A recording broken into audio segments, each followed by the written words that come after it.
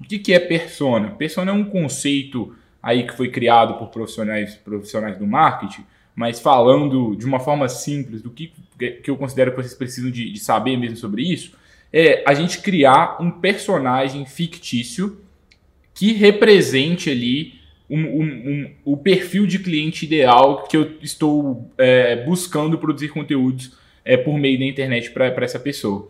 Então, por exemplo, ao invés de eu escrever apenas assim, eu estou buscando pessoas que têm entre 18 e 45 anos, que têm a renda familiar acima de 10 mil reais, eu sou mais específico.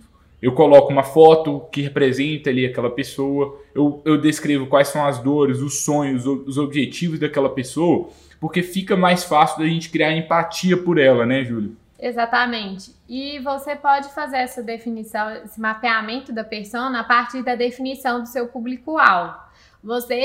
Se você já tiver um público-alvo, um público que você já visa atender ou que você já visa realizar a sua estratégia de marketing para esse público, você pode ser mais específico e fazer uma representação de uma pessoa desse público, que seria a sua persona. Então, assim, uma representação fictícia do seu cliente com base em dados demográficos sobre aquele tipo de público, com base em dados que você tem a partir de conversas que você já teve com seus clientes e potenciais clientes, e aí você constrói uma representação do seu cliente ideal, como o Gabriel falou, a pessoa que você vai desenvolver estratégia de marketing para ela, né? É como se você criasse um personagem. Assim, a partir de... Quando a gente tá pensando em desenvolver uma estratégia de marketing jurídico digital, a gente está pensando em produzir conteúdos para essas pessoas, movimentar redes sociais, blog, YouTube, vários canais possíveis, né?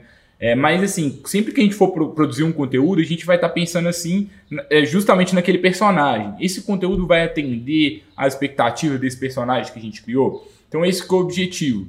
E o que você precisa de fazer para mapear bem uma persona?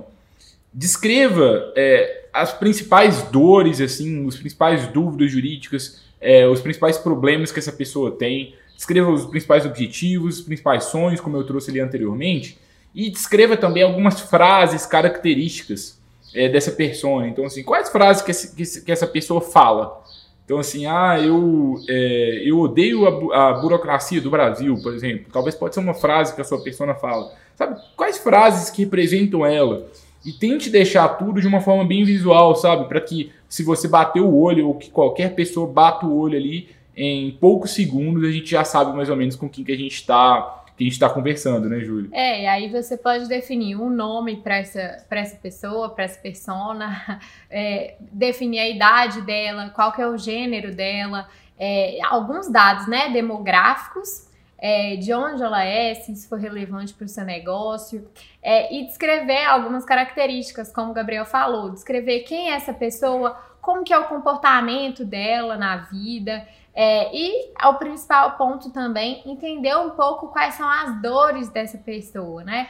O que ela sente em relação aos problemas que ela tem na vida, quais tipos de problema que ela tem, com base, né, no público que você deseja atender, você faz essa definição ainda mais específica da persona, né? Que é essa representação, esse personagem, como disse o Gabriel, entre aspas, que vai representar o seu público ideal. E aí, ela é o ponto de partida da estratégia de marketing, porque todos os conteúdos que você for produzir, toda a estratégia vai ser desenvolvida com base naquela persona, né? Assim, com base em quais redes sociais aquela persona está, com base em que canais que ela está, com base em como ela se relaciona, né, na internet e coisas do tipo, né, Gabriel? E quando a gente está falando do mapeamento da persona, existem dois momentos. Primeiro, a gente coloca no papel, coloca aí no local que você achar que fizer sentido para você, os aspectos relevantes dessa persona. Então você cria o personagem e documenta esse personagem em algum local. Depois, a gente precisa saber se a sua documentação, de fato, ela é real ou não. Porque você descreveu, na verdade, uma hipótese de persona. A gente ainda não sabe se essa persona condiz com os comportamentos do seu público na vida real. Então é muito importante que você passe por essas duas etapas. Documente a persona e depois busque validar se de fato aquilo que você criou está correto mesmo e pouco a pouco você vai otimizando a construção dessa persona. E como que você valida isso, né? A partir dos clientes que você for atraindo por meio da sua estratégia de marketing, você vai confirmando se os comportamentos do cliente são de fato da forma que você imaginou, da forma que você mapeou, ou se alguma coisa é um pouco diferente. Então, um exemplo. Eu imaginei que o meu cliente, ele se comporta de tal forma na internet, né? A representação do meu cliente ideal se comporta de tal forma na internet, utiliza o Instagram. Mas depois eu percebi, a partir da atração dos clientes, que na verdade ele está mais no LinkedIn, por exemplo. Ou então que ele consome mais um determinado tipo de conteúdo, ou que a dúvida dele principal é diferente da que eu tinha imaginado. Então você vai fazendo esses ajustes, né? Outro ponto também é que você pode ir conversando com potenciais clientes e extraindo ainda mais dados que vão ajudar você a validar se essa persona que você mapeou ela de fato está condizente com a realidade, né, Gabriel?